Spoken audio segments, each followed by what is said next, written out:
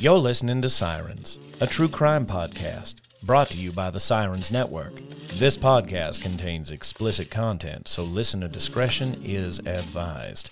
The opinions expressed on this podcast are solely the views of the hosts and do not reflect the views of affiliates, associates, or sponsors of this podcast. This is Sirens, a true crime podcast. Tonight, we're talking about the Texarkana Phantom Killer, otherwise known as the Moonlight Murders. I found the entire FBI file for this case.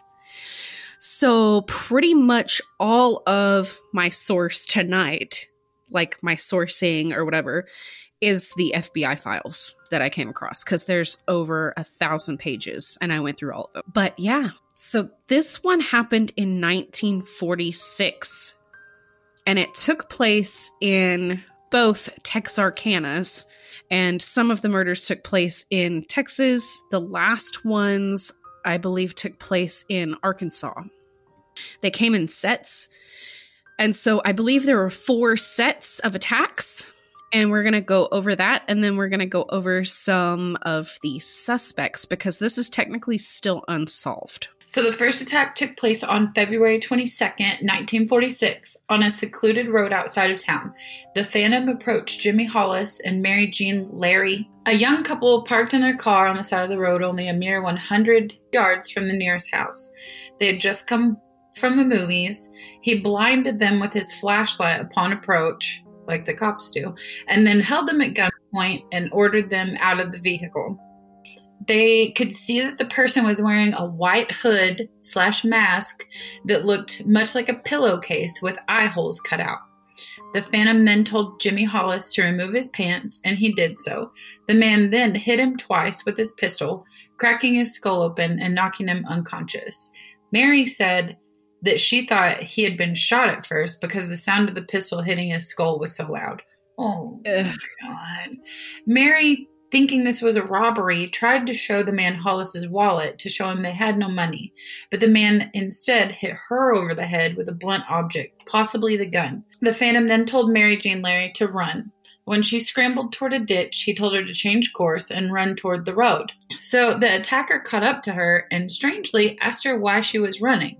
When she answered, "Because you told me to," he called her a liar and knocked her down.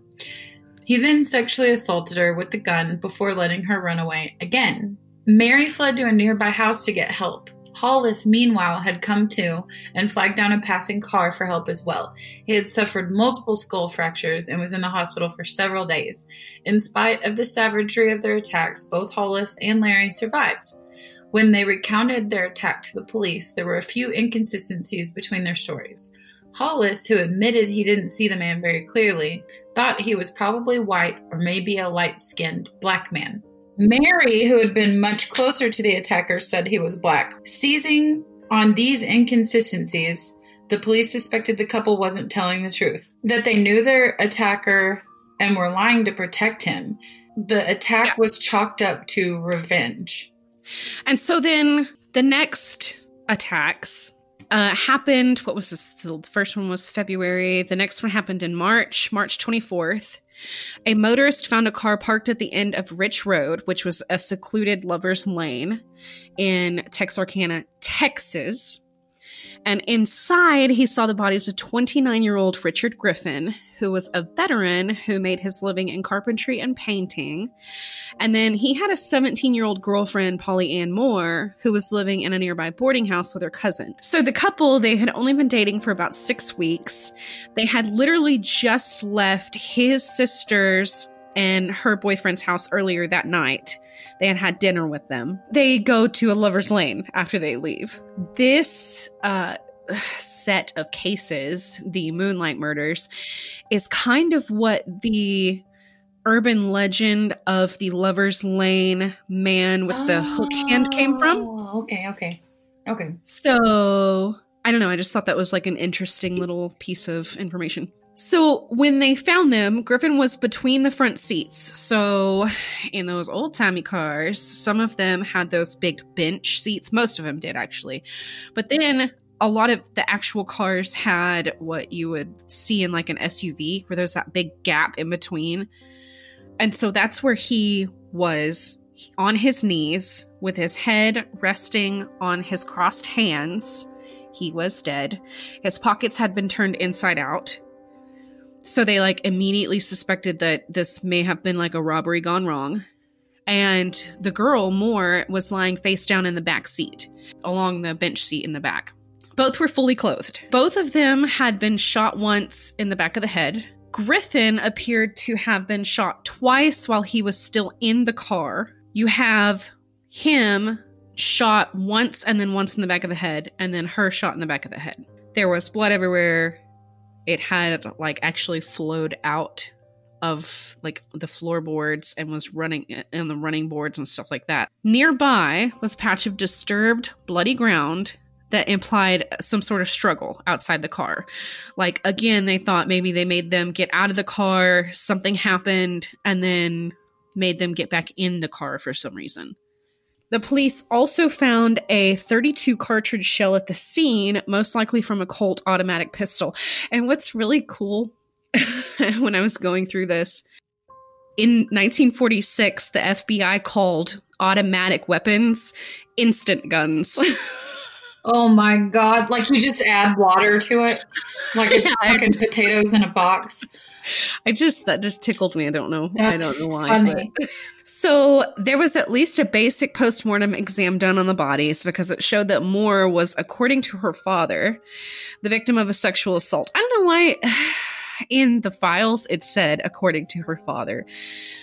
But then they said that there was an actual postmortem done. I guess that he didn't permit the FBI to actually look at the postmortem exam. And so he just told them that she had been sexually assaulted.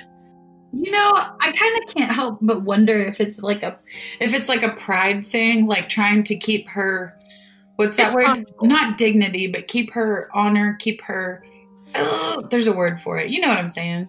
Well, you might be right, because he did request that the FBI not share it with the media or the public. Yeah. Like that part of it. I mean, imagine back in the, like even today, your 15-year-old, first of all he sees is, all he produces from all this, and we're in the Bible Belt here, is that his daughter's been caught necking on Lover's Lane in a back seat. Like, there's no mistaking what was going on. Yes, there's no mistaking what was going on there. Yeah. So he's trying to keep her, God, it was so close. Her morale, her morality? No! You're so close. I know. I'm going to get there. But anyway. Also, like, you have to remember that at this time, apparently, their relationship was on the rocks. She was living at a boarding house because she had ran away from home to be with this 29-year-old dude. I was going to say they were probably on the rocks because of that guy.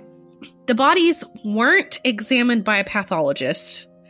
At least there aren't any reports that I found in the FBI files that would indicate that they were.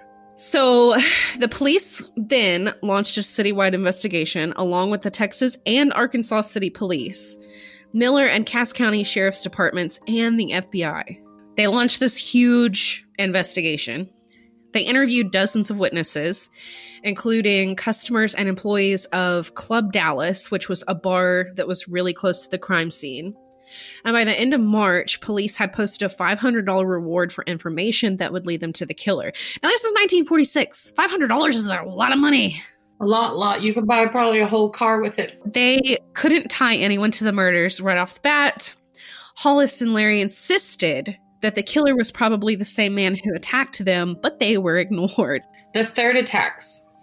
3 weeks after the murders of Griffin and Moore, a 15-year-old saxophonist, Betty Jo Booker, was getting a ride home from her longtime friend Paul Martin, who was 16. She had been playing with her band at the local VFW, and the gig had gone long into the early morning hours of April 14th. Martin and Booker had begun dating after a long friendship dating back to kindergarten. When Booker got into Martin's car, it was the last time either of them would be seen alive. Oh my God, Betty Jo. They were just babies. Babies. Okay, 6 hours later, just before dawn, some travelers who were driving through Texarkana saw a young man lying on his side on North Park Road. Oh, baby. As they approached, they could see something was very wrong. The young man had been shot multiple times, once in the face, once in the hand, once in the back, and once through the back of his neck. The weapon used was a .32 Colt automatic pistol, instant, the same kind used in the Griffin Moore murders. As the police searched the area, they noticed a bloody area further down the road near a fence, again pointing to a struggle. But they didn't find Booker's body until about 11:30 a.m., almost 2 miles away from where Martin was found.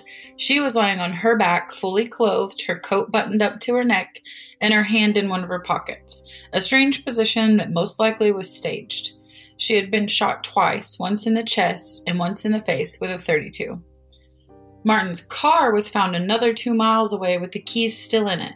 Booker's saxophone, however, was nowhere to be found. Forensic examinations of the bodies revealed that they had both put up a struggle and Booker had been sexually assaulted, quote-unquote, in the same manner as Moore. This detail was never released to the public in the developing stages of these cases. Fear gripped the city. The whole town was put under a curfew and businesses closed early. The reward fund grew $1,700. Rumors about the killer's identity circulated in both the press and among the community, but no viable suspect had yet emerged. The press, seeing as how the killer was so elusive, dubbed him the Phantom Killer or Slayer, and the murders were called the Moonlight murders in the press as well. Here in these files that you and I are looking at, they are looking at the bullets and the cartridge cases that were submitted from both of the murder scenes. And they found that it was fired from the same firearm. Instant gun, .32 automatic bearing rifle. They also collected latent fingerprints. And I believe they never found any matches to any prints that were at either scene. And one of the prints they actually found from the steering wheel, and they matched it, or they tried to match it against the owner of the car, which I guess is probably his dad or something like that, because it just says owner of the car and then the two victims. No match on that. They also swabbed the vaginal passage of her, for male seminal secretion. And then they took a saline solution wash of the boy to match it against, and it was negative. So they know that she did not have sex with him that night, yet she did have sex of some sort. So they assume that she was probably raped. So they were kind of starting to put these two cases together. I don't know why they're still excluding the very first case, but I guess they just didn't feel like they were connected. I don't know. I would have thought they were immediately. So then, okay, the final attacks. This one is kind of weird, and we'll discuss this more way later on my thoughts of why this may not actually be a phantom killer attack. On May 3rd, 1946, so we've had one every single month up to this point. Virgil and Katie Starks, who were both 36 years old, lived on a farm about 10 miles outside of town on the Arkansas side of Texarkana. Virgil had been working hard that day, and in the evening he sat down in his chair to listen to the radio and read the paper. And Katie gave him a heating pad for his back, and then she went to bed. She said she had a hard time falling asleep that night because she thought she heard some like outside. And like not super loud noises. She never described them as like banging or anything like that. But like, you know how sometimes you can hear your, like there may be a bush out there or something and the wind blows and like scrapes your window or something. Yeah. She just kept hearing little things like that. And it just kept like creeping her out. And so she couldn't go to bed. She yelled down the hall for Virgil to turn down the radio so that she could like hear whatever it may be better. And then she heard the sound of breaking glass coming from in the living room. So she gets up out of bed, runs down to the living room to see what happens. She sees Virgil stand up and then immediately fall back down into his chair. She runs over to him, lifts his head up, and he's absolutely covered in blood. And he's already dead. And she sees that he's been shot twice in the back of his head. Through the living room window. Does it say anything about how it was set up? From what I understand, the chair itself was not against a wall. It was more mid living room. It doesn't describe the chair, like what kind of chair it is or anything like that. And from what I understand, this was like a large window, kind of like the one I have in my living room, where it doesn't have, it's very large, and it doesn't have, I don't know, what do you call them, bars or whatever that goes up through the middle, that like gives it that cross in the middle of the window. Yeah. It's just this giant open window. And back then in the 40s, like, nobody freaking locked their doors. Nobody, like, closed their curtains. Yeah. Like, you know? It's Arcana, like, it's still, I mean, it's obviously it's bigger than it was, but it's still kind of quaint. And so, I mean, and this is a farmhouse. This is in the middle of nowhere. They had, like, I saw somewhere, and I forgot to put it in here, but I want to say they had, like, 5 or 10 acres of their own. Like, it was, like, their farm. And so someone's really got to get up in their property and, like, I somewhat know the layout of this house. You know? Like, I don't know. No, I totally get it. That's why I'm trying to picture, like, where the hell the chair was. Because, I mean... I wish that they would have drawn a diagram. Yeah. But she sees this, that he's been shot twice in the back of the head. And so she runs directly into the kitchen, which was kind of a larger, spacier kitchen. And she had an old crank phone in there because, you know, the 40s. And she dials the police. Before she could actually make the call, she has the phone in hand and she's going to crank. And all of a sudden, 2 bullets come out of nowhere and hit her in the face. The first one knocks out several of her teeth. Whoa. It passes completely through her nose and breaks her jaw. The second one goes through her jaw and gets lodged under her tongue. She survived. She stood directly up. She heard the sound of someone cutting or like tearing at the screen door trying to get in. And she took off. She ended up running out the other door. Like, and this was nighttime as well. So she's still just in her nightgown. She runs across the highway. Apparently she had a sister that lived across the highway. And her sister happened to not be home at the time. So she runs another 50 yards down the road to another relative's house who were actually home. And then they end up calling the police. Wow. In the files, it says that he actually went in, whoever this assailant was, actually went into the house. He actually did get into the house. Not through the door, though, but he went back around to the window that he fired through and had climbed through that window. And they found, like, evidence of him being in the house. And it was like, they found some bullets. They found some shoe impressions that he had stepped in Mister's blood and had kind of tramped it around the house. And so they took up a whole bunch of like the linoleum pieces that had his shoe print and blood in it and stuff like that. So the bullets that they found was actually a .22 rifle, like spent casings in there from a .22 rifle. They also found a flashlight, which was outside the home. And I know you're going to ask, they did not find any latent prints on it, nor did they find prints on the batteries. Damn it! Yeah, they checked. They lifted 5 pieces of linoleum from the home that had the bloodstained shoe prints. They found hair in the kitchen on the kitchen table. They found some latent fingerprints. They found more blood that wasn't a match to the victims. They found some shoe impressions right outside of the window, like outside, that were size 9 to 10, and they made a cast out of those. They found, of course, spent rounds, including a slug removed from the window seal, thought to have been spent when shooting the husband through the window. And they actually took the curtains from around the window, like thinking that maybe he had left hair or something on them. So they took the curtains down. Like, for the 40s, I think they did a pretty good job at collecting evidence. I forget how far away it was from the house. But they did find car tire tracks outside that didn't match with the owner's car, the owner of the home. So they plaster cast that. They took soil from it. Like, I think they did a pretty bang up job there. Of course, they came in and they took photographs and stuff, which I'm wondering, because this is the entire file, the entire case file that I found here.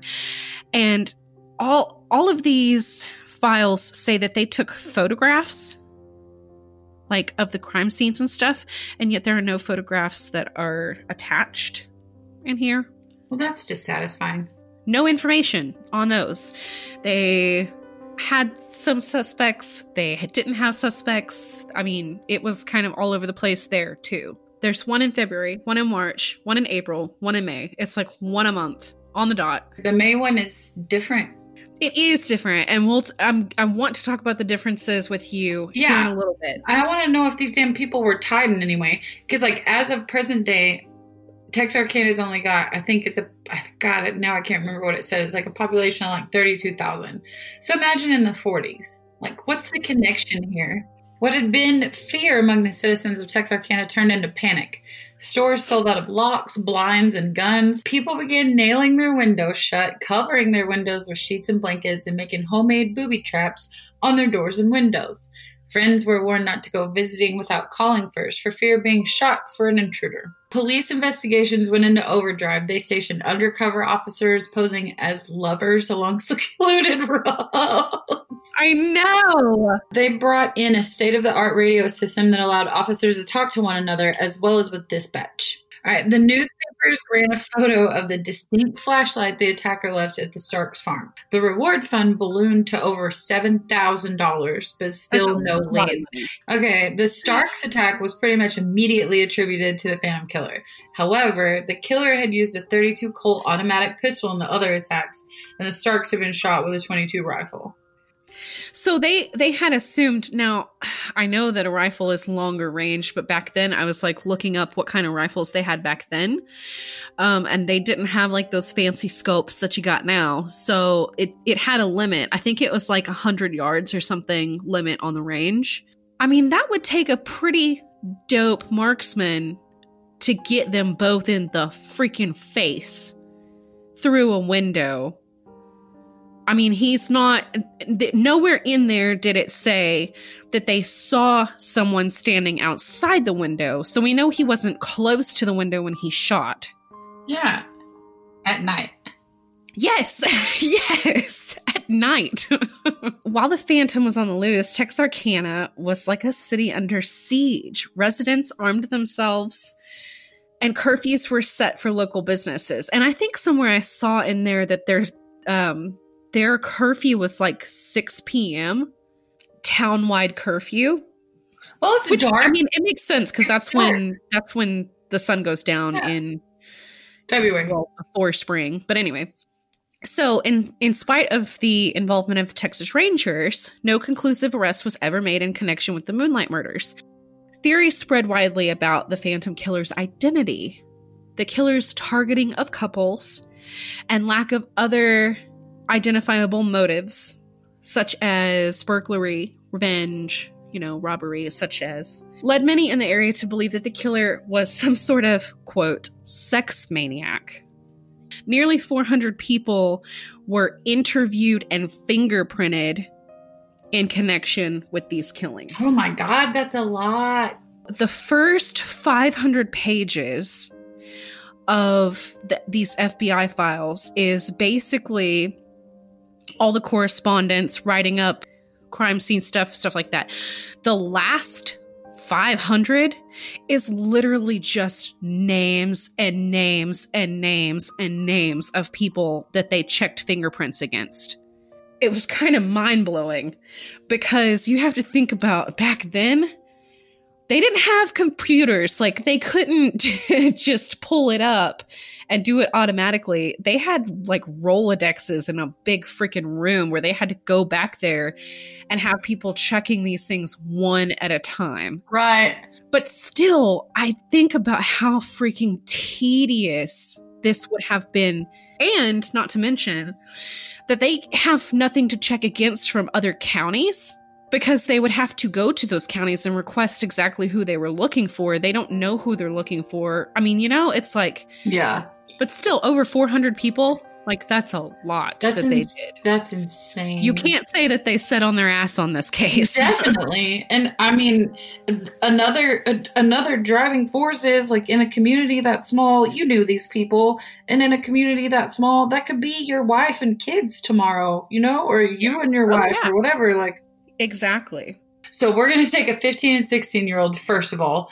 And then there's also the fact that there was two vulnerable people in a compromising, like, make-out type position.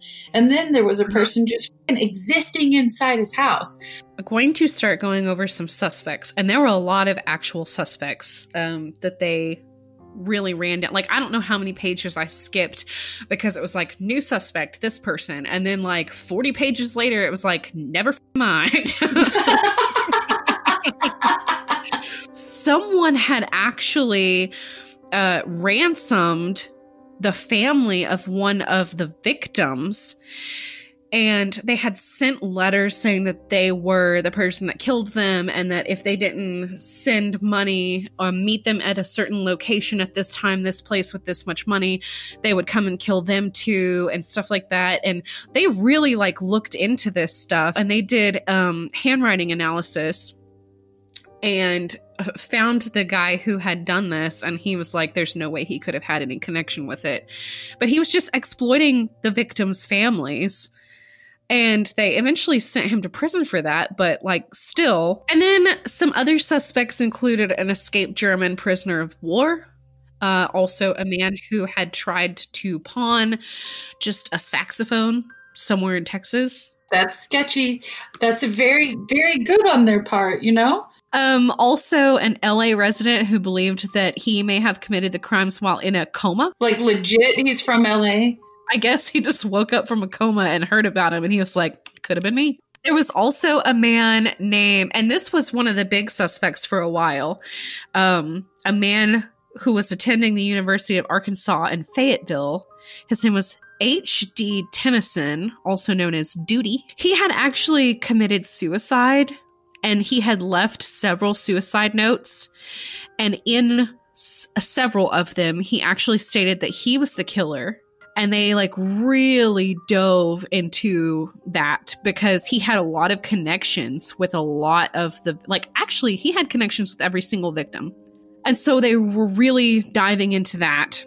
But then ended up, like, they started asking around about him, and he was actually at like a poker game that night, the night of the Starks murder. And there was like 10 people that were like, yeah, he was here with us that night, so we're not really sure what he's talking about or why he would say he did that. Oh, no. And my guess would be that maybe he needed a reason for people to accept his suicide. Yeah, because, I mean, I'm sure that's frowned upon as hell. There were lots and lots and lots of suspects, but the one that they liked the most, you can tell us about. Many people believe that a local man named Yule Swinney, arrested in 1947 for auto theft, was the Phantom. His wife confessed to as much at the time, but by law, she could not testify against her husband. She later denied her confession. Swinney remained in prison as a habitual offender until 1973 and died in 1994 without ever implicating himself in the murders. How did they come about Swinney? The only lead that seemed promising came from a rookie Arkansas police officer. He noted that in 2 of the killings, the cars had been stolen before being abandoned. He was on patrol when he spotted a car that had been reported stolen on the night of the Griffin Moore murders. He staked out the car, and soon a young woman approached it. She was 21-year-old Peggy Swinney. She told the officers that she had recently gotten married to Yule Swinney, who was at the moment in Atlanta, Texas, trying to sell yet another stolen car. The officer got in contact with the Atlanta, Texas Police Department, and indeed, they had a witness to Yule trying to sell a stolen car there. They brought the witness to a station where a man in the crowd spotted him and tried to flee out the fire escape. When he was arrested, he begged the officers not to shoot him. In the police car, he asked if he was going to get the electric chair. The officer said Yule wouldn't get the chair for stealing cars. Yule responded, "Mr. Johnson, you got me for more than stealing cars." What's crazy is that he says that exact statement like 5 or 6 times over the course of this investigation. It was also revealed that Yule had owned a .32 Colt automatic, but had sold it earlier. Police also found a work shirt at Yule's home with the name Stark written on it. Back at the station, Peggy confessed that Yule was the Phantom Killer, but the law at the time stated that a wife could not be forced to testify against her husband, and Yule wasn't saying anything. The police even tried using truth serum on him, but that only made him pass out.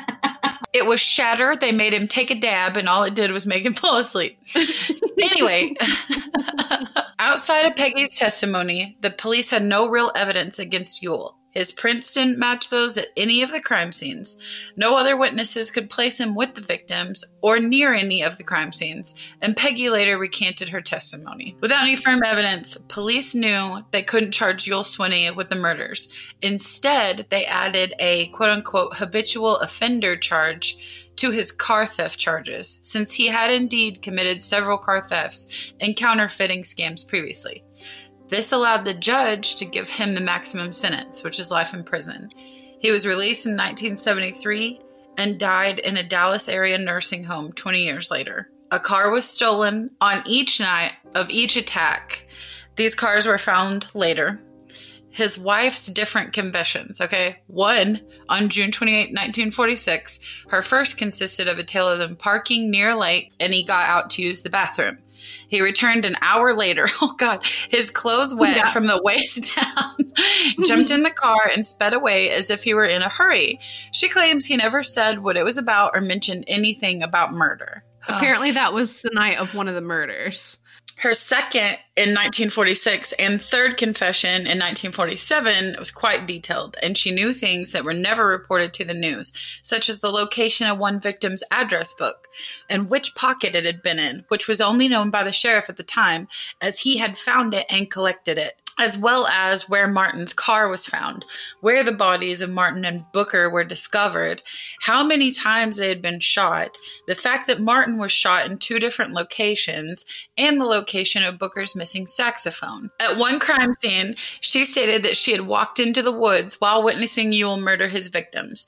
There had been a woman's heel print found at that scene. So the files that are next are her actual confession. There are 2 of them, the second confession and then the third confession. She was actually arrested, which is why they think that she confessed to begin with. The first time she was arrested, her and her husband were both arrested for car theft because it was like a Bonnie and Clyde situation. They were like stealing cars together. Uh-huh. And so while she was in custody, she made that first confession. The next time they were talking about charging her, and she gave like the more detailed confession. She said that she had been with Yule when he killed James Martin and Betty Jo Booker on April 14th. Okay, so they had a few beers in Texarkana, and then they drove down to Lover's Lane and parked after midnight on April 14th. And they drove past them 200 feet past the Martins' car and had got out of their car and walked back to the Martins' car. Her husband had a .32 automatic in one hand and a glove in the other. They took the boy and the girl out of the car and they made them get in their car, which was a stolen Plymouth, and drove them approximately 1/4 of a mile from the automobile when Swinney made Martin get out of the car and climb over the fence after which he shot him in the face.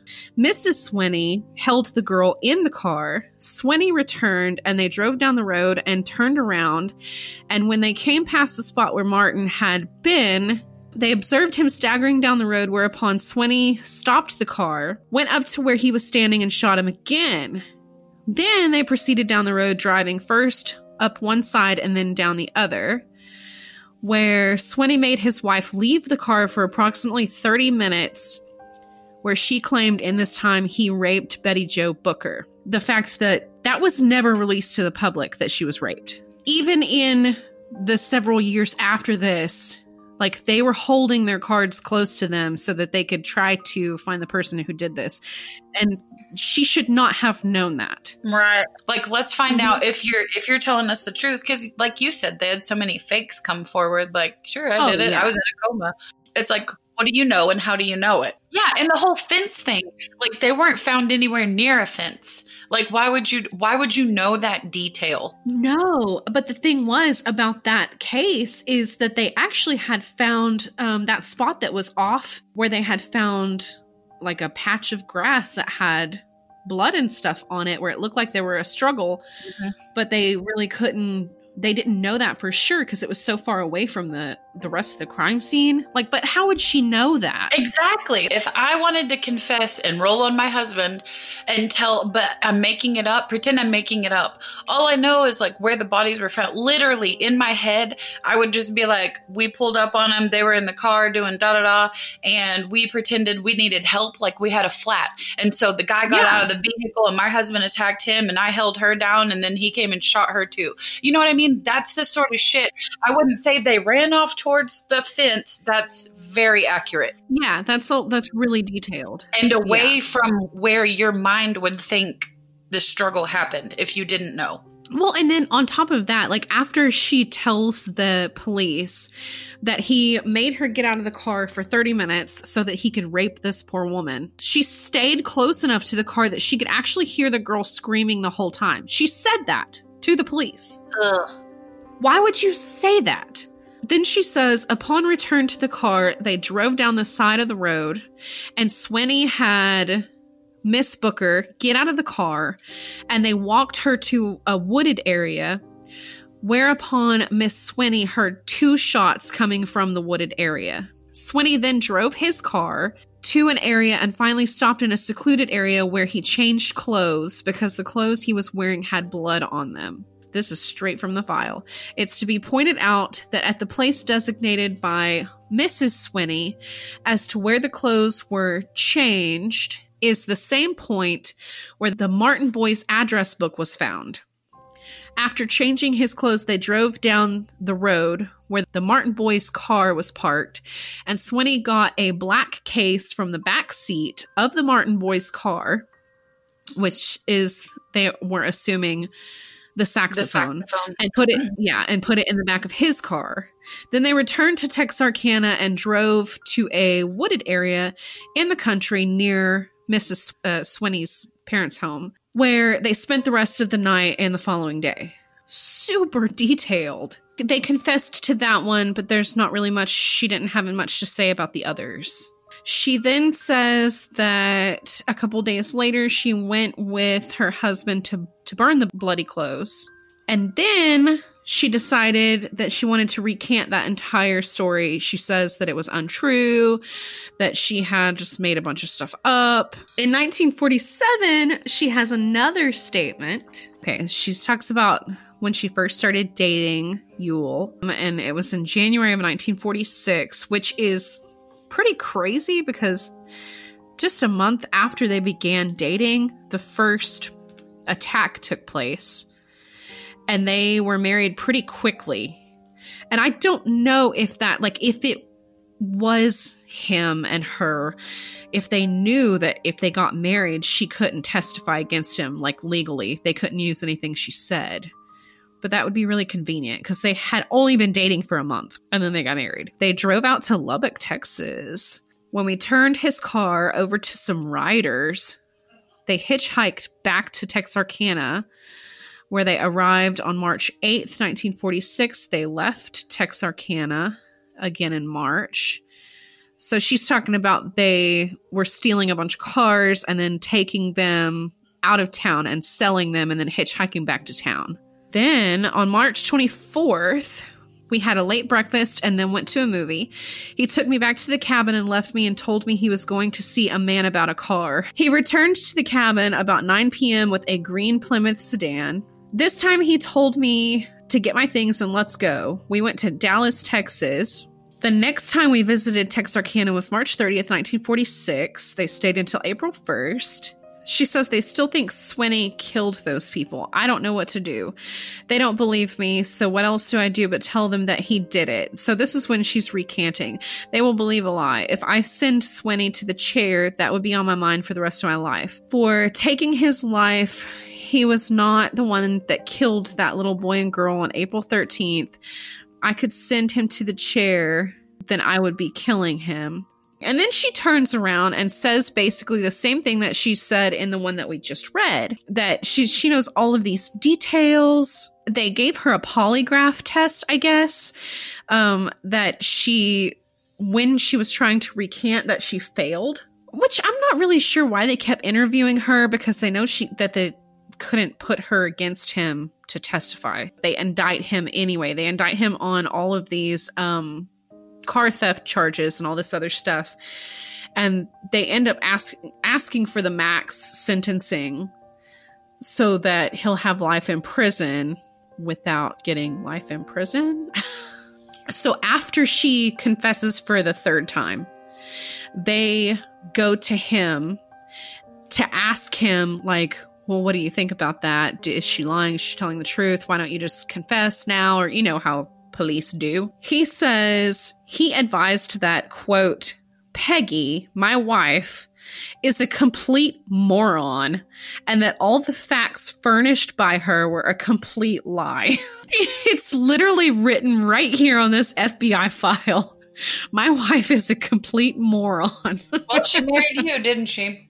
Proof's in the pudding. Well, and then we're about to jump into something else. Oh, good. Because, so a lot of people were like not convinced that it was Swinney at all. There was like a 1948 cold case involving the disappearance of a 21-year-old Virginia carpenter from Texarkana.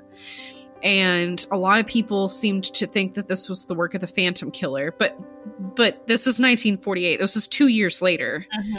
In 1999, there was an anonymous woman who contacted one of the surviving family members. She wrote that she apologized for, quote, what her father had done. But also, there's still controversy, and this is where I'm at, actually, that the Stark attacks weren't even done by the Phantom Killer, that it was a completely separate act in order for someone to use the Phantom Killer's spree to cover up their own murder. There was like a guy later who was facing execution in Texas. He confessed to the Stark attacks. For some reason, they never followed up on that. He had actually worked for the family and lived on the farm at the time of the attacks. And then another theory from the FBI themselves is a man named James Allen. They think that was responsible for that one specifically, and that maybe Swinney was responsible for only the other set of 3 and not the last one. This James Allen fellow, apparently they found out that Virgil Stark had been having an affair with a woman. That woman turned out to be James Allen's woman. Uh-oh. So she ended up, after this affair, he found out about this affair, she mysteriously died. And they did an autopsy. So he told everyone that she had something called Bright's disease and that that's what she died from. But when they did the autopsy on her, they did not find any evidence of Bright's disease at all. People started speculating that maybe he killed her for the infidelity and that maybe it was like poison or something like that. Mm-hmm. They never actually found any evidence of that. Then the theory is that after killing his wife for the infidelity, he used the Phantom Killer's murders to kill Virgil, which would also, I mean, he was a Navy veteran, number one. Coming out of the service, like very recently. I believe it was like he returned from service in February, which was just a couple months before the Starks murder. That could explain why a different gun was used. But there's like a lot of different things about that set of murders. They were all couples, but they were all really young couples. And they were all murdered or attacked when they were like, quote unquote, parking. But when they were like, you know, out on their lover's lane or whatever, none of it happened at their home. This last one, the Starks, happened in their own home. Yeah, that one is just kind of in left field. And not only that, but this was a middle-aged couple, not a young couple. Yeah, see, that's where I was going earlier with, I would have to, like, if I was someone investigating this, I would have to find the ties between these people, because their age and their location that doesn't cover the spread for me. It does for me for the first 6 victims, but this last couple just doesn't fit in. Exactly. That's what I'm saying. They don't make sense. Other opposing factors. I mean, the gun is the biggest one. Yeah. You have a .22 rifle on the last one, and all of the other ones were the .32. Yes, and there was actual contact with the victims. Yeah, like straight up contact. Yeah. Actually, I think every single one of them, he at least hit one person over the head with it. Being that close in contact, I mean, granted that a lot of them were shot in the head like the Starks, but when you're that close and personal, it does not take a marksman to shoot somebody in the face. No. But then in this last one, they had to have been at least 20 yards from the window. I'm kind of with the FBI on the fact that maybe the last one was unrelated and was just meant to be a copycat cover-up. But if that's the case, like, I want to know why the Phantom Killer just stopped. Was he caught? Did he die? Was he Yule? Did it stop because he went to jail? It's just so odd to have one every single month for at least 3 months if we don't count the Starks. And then it just stops as fast as it started. While other towns usually try to forget legacies like this, Texarkana like really embraced it. Killings inspired 2 movies. The first was called The Town That Dreaded Sundown. Have you seen it? No, I haven't. So it was made in like 1976. Oh, God. And I tried real hard. I tried so hard to watch it last night. Was it so cringe? Oh, it was so cringe. Oh, it was, but cringe. It's now like this cult classic. Apparently people love it. And I couldn't make it through the first 20 minutes. Oh my God. You gotta be in a certain mood for that.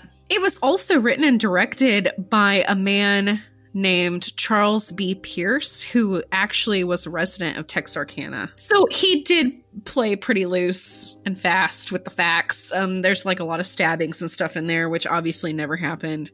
He embellishes the killings and stuff, for shock value. It was the 70s. Yeah. So. And then in 2014, Blumhouse Media released a kind of sequel of the same name. Yeah, and I watched the first 15 minutes of that too, and I couldn't do that one either. It's also super cringe.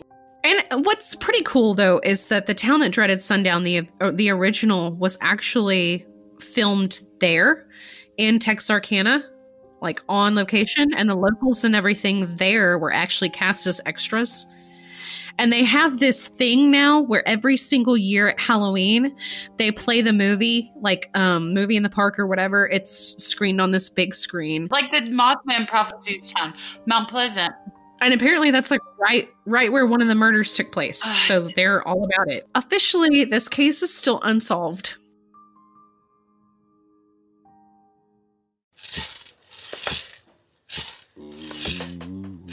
You've reached the end of our episode. All suspects are innocent until proven guilty in a court of law. Join Raven next time on the Sirens Podcast.